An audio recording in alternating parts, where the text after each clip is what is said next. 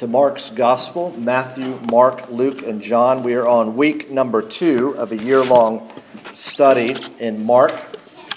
And as we turn to God's Word, let's turn to Him once again in prayer and ask His blessing upon our time in His Word. Almighty God, our Heavenly Father, we come before you now as a people in great and desperate need. We are in need of revelation from the outside and of transformation on the inside. So, Father, would your word and spirit have their way with us, not just for the next half an hour, but all of our lives. Father, may your word before us be our rule, your Holy Spirit, our supreme teacher, and your greater glory, our ultimate good. For we pray in Jesus' name. Amen. Well, I don't remember where I was or how old I was when I heard first these words, catechism and catechizing. But I'm pretty sure that whenever I heard them or wherever I was, I thought they sounded somewhat painful. Now, these once familiar terms and practices in the church have fallen somewhat out of favor over the recent years. And yet, as we've been doing now for the last 4 weeks, we as a church are going back, as it were, to the catechism. Hopefully it will have new life in us as individuals, as families, and as a church. Now, as we've been saying in our classes, what is a catechism? It's an instructional guide. It's a handbook of questions and answers designed to teach the principles of religion. Catechizing is a systematic instruction using simple questions and answers. It's a time-tested tool for spiritual nurture. You've heard of the Heidelberg Catechism, 129 questions divided into 52 sections for each Lord's Day of a year. We've been looking at, in our class, the Westminster Shorter Catechism, 107 questions. There's the Westminster Larger Catechism, 196 questions. There's the Catechism for young children, 145 questions. And believe it or not, the First Catechism, which our youngest are using, has 150 questions. But I'm so thankful, not only for those, but also for the shortest catechism. Any of you all familiar with the shortest catechism? Well, I believe that Mark's gospel can rightly be viewed as a catechism of sorts. For over 16 chapters, 3 important questions are asked and answered. Who is Jesus? What did Jesus come to do? And how should someone respond to the person and work of Jesus? We as a church for the next year are going to be one book, one community. The Bible, the church, the Gospel of Mark. Now, where does Mark fit into the Bible? Well, the Bible, as we know, is all about Jesus. He says it himself in Luke chapter 24 after his resurrection. He tells the people, it's all about me. Indeed, the Old Testament is Jesus predicted. The Gospels, Jesus revealed. Acts, Jesus preached. The letters, Jesus explained. And Revelation, Jesus expected. Well, why study a gospel? Why study one of these books that reveal Jesus? Well, we live in a day and age, as we've been saying, of biblical illiteracy and ignorance. And the Gospels teach us who Jesus is and why he came. They are great to be able to know so that we can defend and commend the Christian faith. Well, why study a whole gospel? Why not just study parts here and there? Well, the Bible is not just a textbook. It's not a systematic theology. From Genesis to Revelation, it is one story told in 66 books, each with a particular purpose and a coherent message addressed to a specific situation. Now, think about the last time you received a letter from a friend. Anybody get a handwritten letter this past week? Probably no one. Think about a long email that you received. Did you sit down and read it, all of it, or did you just jump to the parts you wanted to see, right?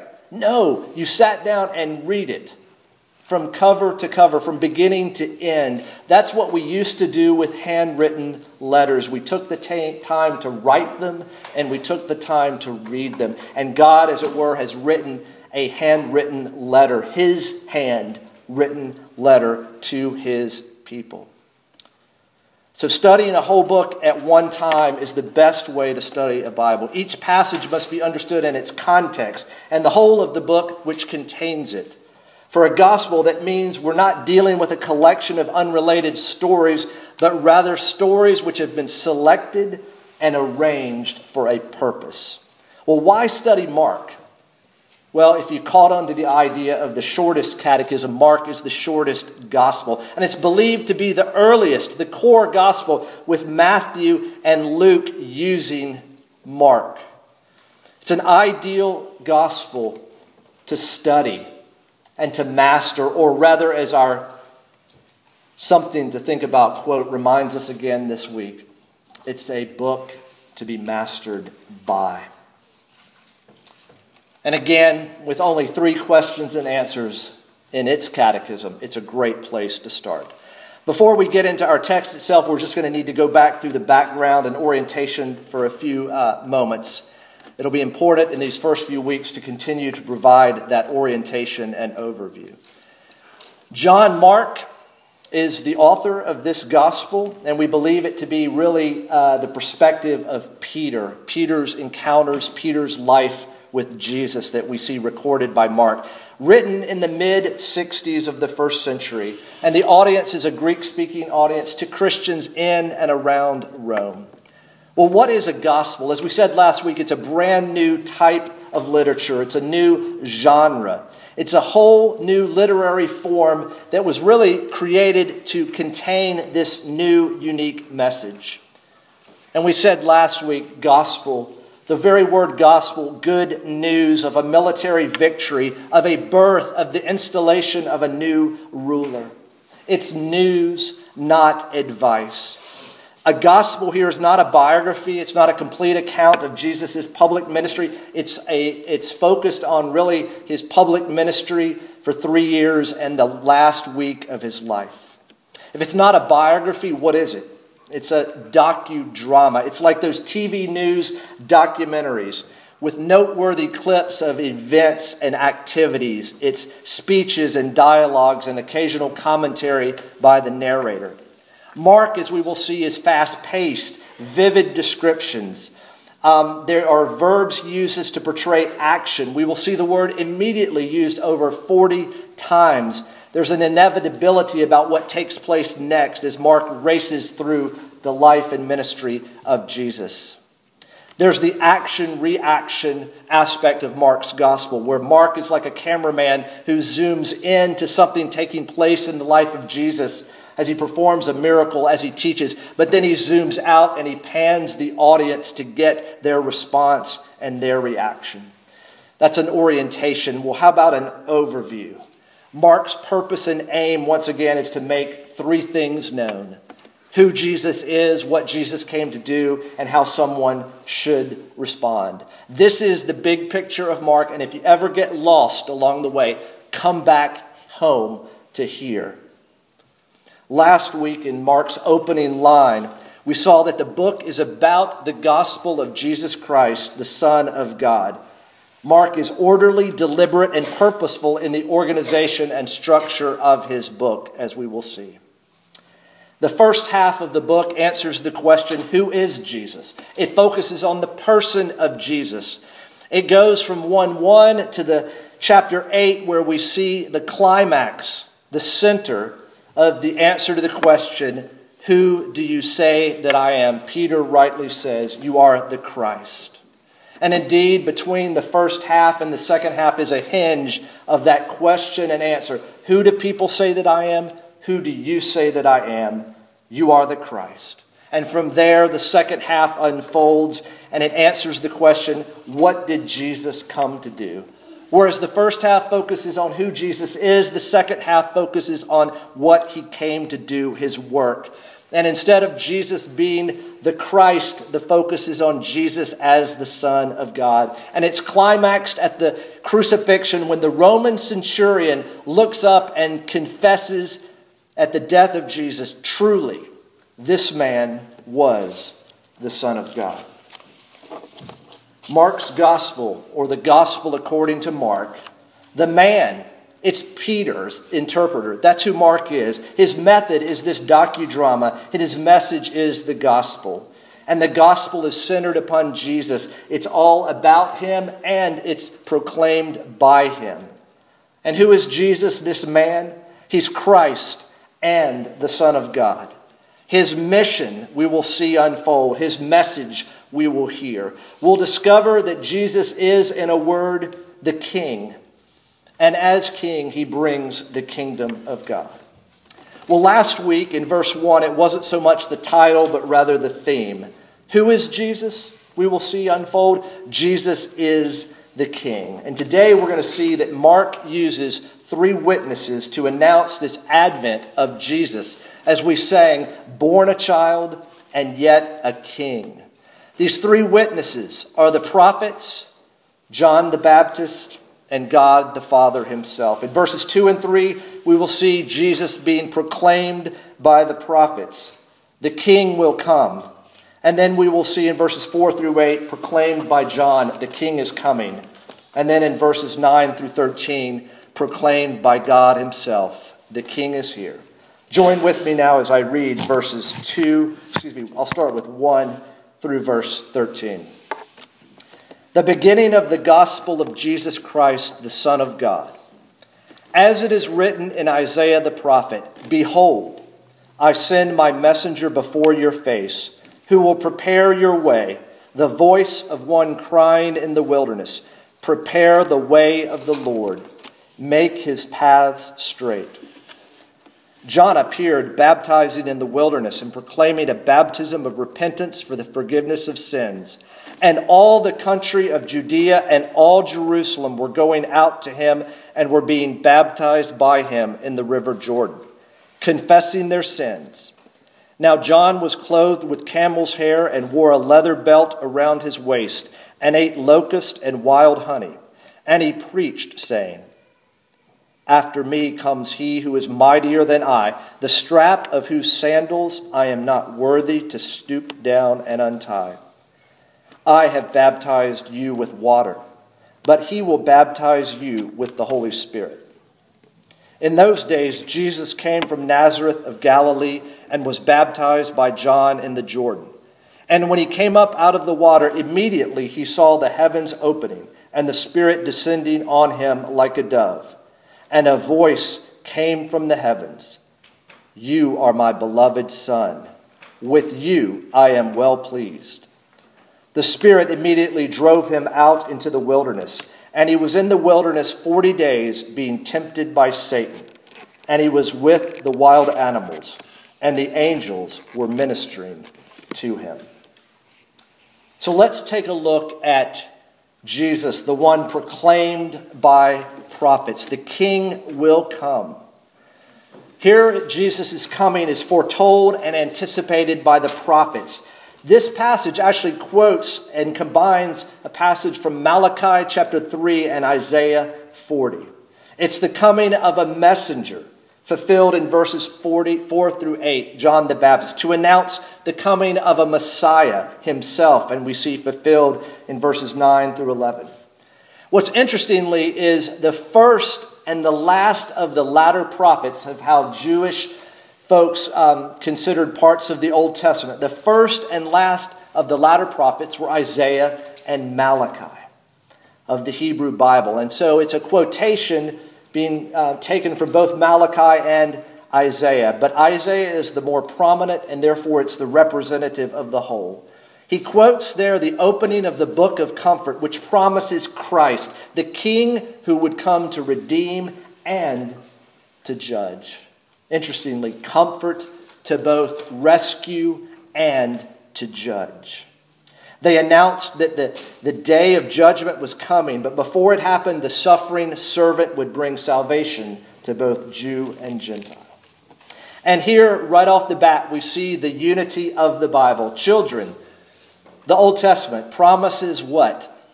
Promises made. And the New Testament promises kept. Indeed, and we see that. If the Old Testament is the gospel's beginning and source, then the gospel revealed through Jesus is the final and inspired interpretation of the Old Testament message. Mark informs his readers here that the Old Testament had predicted the arrival of the Messiah, and it would be preceded by the coming of a forerunner. He identifies the forerunner with John the Baptist. Now remember, this is 400 years of silence, as it were, from God. Decades and centuries of waiting.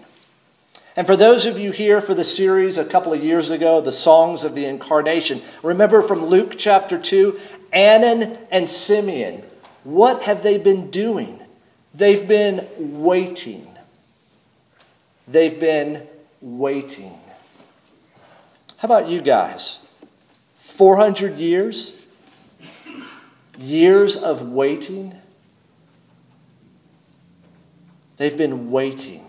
They've been waiting for the promise to be filled. And indeed, we also, as God's people, are waiting for God's promise to be filled, His promise to return. We see it fulfilled, and we will see His return fulfilled. So if you're struggling right now with waiting, find comfort in the stories of God's people waiting. I believe the women, as they study Revelation, have encountered the expression patient endurance. Patient endurance. That's the Christian life. Patient endurance. Waiting. Waiting. The prophets proclaim that the king will come, and John proclaims that the king is coming. The king is coming. John, the messenger, foretold has arrived. The last of the Old Testament prophets is now on the scene. And verse 4, John appeared, baptizing in the wilderness, proclaiming a baptism of repentance for the forgiveness of sins, makes explicit the fact that the Old Testament prophecies are about to be fulfilled. The messenger who goes ahead of God's Messiah is now here preparing for the way of the Lord. Indeed, John is an Old Testament prophet in the likes of Elijah, in his dress, in his wilderness, in what he eats. But this messenger has a message. And what is his message? He prepares the way by preaching the coming of the king and our need to turn to him. It's the coming of the king from Isaiah, and it's the need to turn and return from Malachi. He's got a twofold message. He's calling men and women to repentance, for the repentance is the way to receive the king. And he announces his successor. John has a ministry of baptism, a common practice at that time in Judaism, but it's unusual, but usually reserved for Gentiles who want to come in to be among God's people, to identify with God's people. So John, in calling everyone to repentance, it's a radical call. In his ministry of preaching and baptism, John is only a forerunner. He brings the symbol of water baptism, but the one who's coming after him will bring the reality of Spirit baptism. All the forerunner could do was to point to his successor, for Christ would do in reality what John could only symbolize. Listen to this verse again in verse 7. And John preached, saying, "After me comes he who is mightier than I, the strap of whose sandals I am not worthy to stoop down and untie." I don't know if you caught it when you heard it or when you read it, but John is saying, I am not even worthy to stoop down and untie the straps of the sandals of this man coming. Now you say, what's so big about that? Well, it's this. Even a Hebrew slave was not all the time subjected to the absolute menial task of untying the dirty, sweaty, sand-encrusted, who knows what encrusted. It was too low for even a slave. Brothers and sisters, Jesus, who calls John the greatest of those born of women, is saying that the one who's coming after me is so much greater, so much more wonderful, so much more worthy of following that I am not even in the position. I don't even have the worth to untie his sandals. John, in the language of the day, is trying to communicate the gap between Jesus and sinful man is so great that the only way that there is going to be the gap bridged is if Jesus comes and stoops, as it were, to his level and below. It's a radical attitude and submission, a radical attitude of recognition of Jesus and submission to Jesus. How about you all? Is that how you would view Jesus? You know, as we talked last week about counterfeit Jesuses, you know, Guru Jesus, best friend forever Jesus, Dr. Phil Jesus, American Jesus. Jesus, the Holy One of God. The coming of the Messiah, the King, is proclaimed by the prophets. It's proclaimed by John the Baptist, the forerunner, and now we will see proclaimed by God himself. God himself will say that the King has arrived and is here. It's here that Mark introduces, beginning in verse 9, his reader to Jesus, both through his baptism and through his temptation. Let's look for a moment at Jesus' baptism, beginning in verse 9. In those days, Jesus came from Nazareth of Galilee and was baptized by John in the Jordan. And here are two aspects of Jesus' baptism: his identification with sinners and his commissioning by God. Let's think about his identification with sinners. Jesus comes from Nazareth. He comes from nowhere in Galilee of dubious reputation. And he lines up with those confessing their sin. Can you picture the scene? John is baptizing in the river Jordan. And Jesus comes and joins in with others who are being baptized. But John has a mission to fulfill. And Jesus has a mission to fulfill. And their missions come together.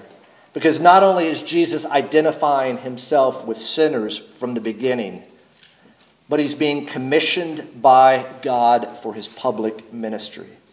A little bit of background in the Old Testament is helpful here, that God's kings were anointed by the prophet and received the Holy Spirit at that time. And the prophet anoints the king here in baptism. The king receives the sign of the Holy Spirit and the divine name. You have a visual and a verbal assurance of God's approval. And you hear the voice. Not only is there the Holy Spirit descending on him like a dove, but a voice coming from heaven. You are my beloved Son.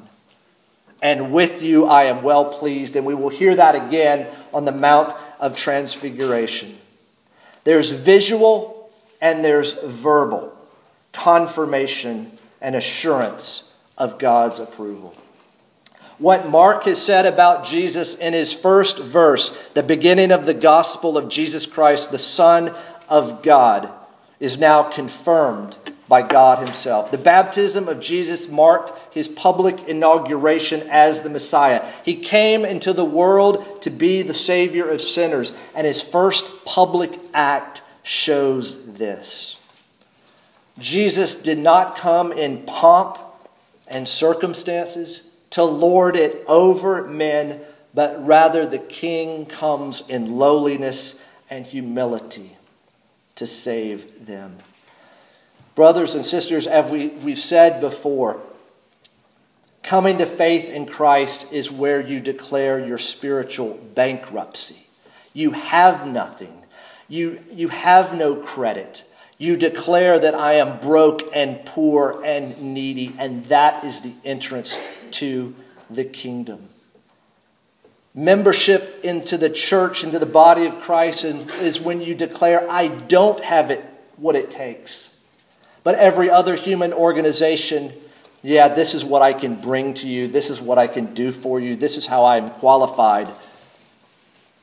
This shows the upside down values of the kingdom of God right from the beginning. The way down is the way up. Jesus himself said, after instructing his disciples to not be like the Gentiles who lord it over people, he said, what? The Son of Man came not to be served, but to serve and to give his life as a ransom for many. Right from the beginning, we're seeing that the values of the kingdom of God run smack up against the values of our world, of prestige, of power, of influence, of possession. Right from the beginning is Jesus identifying himself with sinners, submitting to the will of his Father, submitting to baptism of John. But we go from baptism straightway to his temptation, a sudden shift as God's king, his anointed king, is opposed. You know, there's a lot of interpretations for these verses, but for Mark, it's just a brief account. His intention seems to be no more or no less than to establish that there will be conflict with Satan, and it will be a major part of the ministry of Jesus. Why did Jesus come? We read elsewhere, to destroy the works of the devil. Why did he come? To free people who were enslaved to the fear of death. And how did he do that? Through his own death.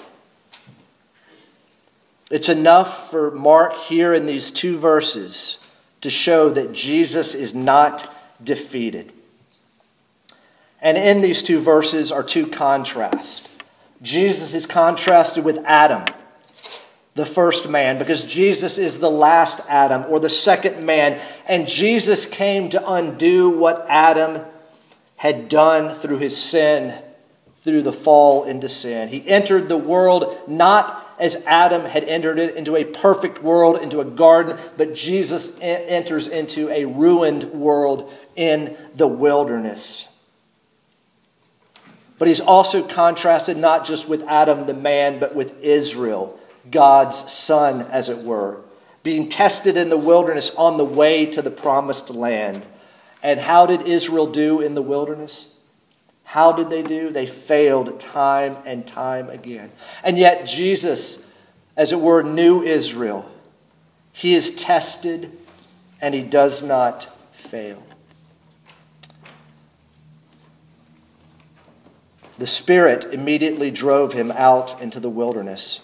And he was in the wilderness 40 days being tempted by Satan, and he was with the wild animals, and the angels were ministering to him. Notice that our Savior, in this time of hunger and thirst and temptation, is being ministered to by angels. Jesus, our Savior, is getting help. He's not doing this on his own. His Father is providing for him. Brothers and sisters, if this is how God treats his own Son, will he not also provide what we need in our wilderness, in our journey to the promised land? Jesus is not abandoned. He's helped. So who is Jesus? Who is Jesus? That question one. Well, three witnesses proclaim that he is the Messiah. He's the promised king. And our passage portrays Jesus of Nazareth as the Christ, the Son of God, as the one announced by John the Baptist. And we see that in verses 2 through 8. Anointed by the Spirit in verse 10. Acknowledged by the divine voice from heaven. And then approved by his testing in the wilderness. Jesus is now therefore ready and prepared for his ministry and mission. And so our passage serves as a prologue. It introduces us to Jesus' true significance as the Christ, the Messiah, and the Son of God as the story about him begins. The stage is now set by Mark for the public ministry of Jesus, a ministry that will lead invariably, unstoppably, to his death. The shortest catechism, it's the big picture of Mark. The three questions and answers. Who is Jesus? Jesus is the anointed king, the suffering servant who stood with sinners in the Jordan River, who went hungry and thirsty in the wilderness, who was tempted by the devil. Who is Jesus? And what did he come to do? He came to die, but on his way to death, what happened? Again, he went hungry. He went thirsty. He withstood temptation.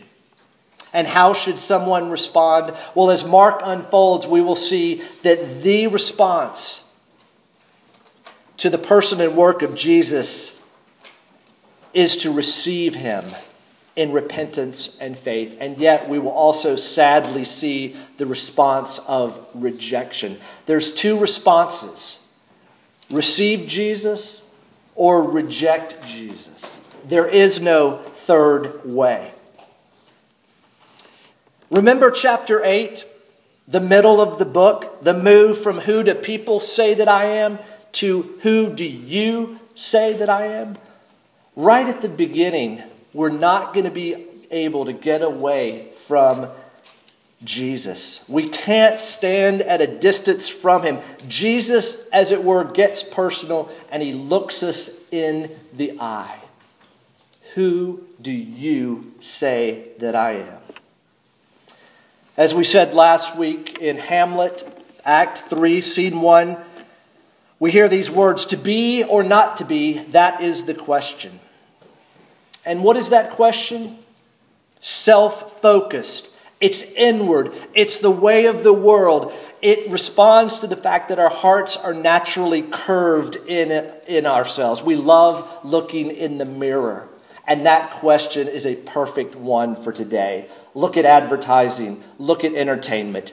To be popular, successful, to be this, that, or the other. That's the question. But at the center, at the heart of Mark is the question, who do you say that I am? It's other-focused. It's outward. Now that is the question. The most important question that you or I or anyone will ever be asked, because it's a question of life or death significance. Brothers and sisters, our answer to that question reveals our present direction and our future eternal destiny. May God be pleased to give us a growing confidence in our answer, an answer that leads to both increasing boldness as well as increasing humility. And may our lives joyfully echo the statement that John the Baptist made about Jesus and himself that we read in John chapter 3, verse 30. John, speaking of Jesus, says, "He must increase, but I must decrease." Amen. Almighty God, our Heavenly Father, we thank you for providing this account of the beginning of the ministry of our Lord and Savior, Jesus Christ. We thank you, Father, that this shows us the connection between Old and New Testament.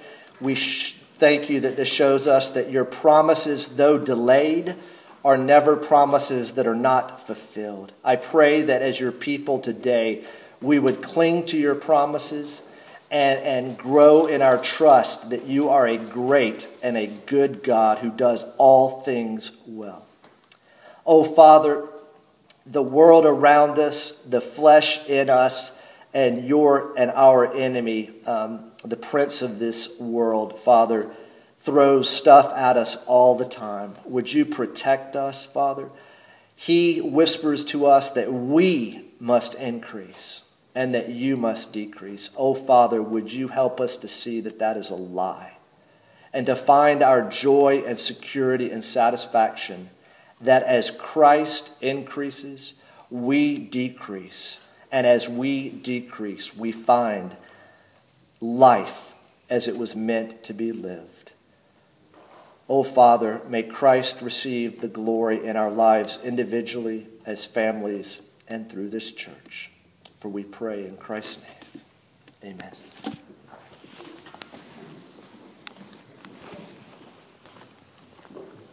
Response is going, Jesus is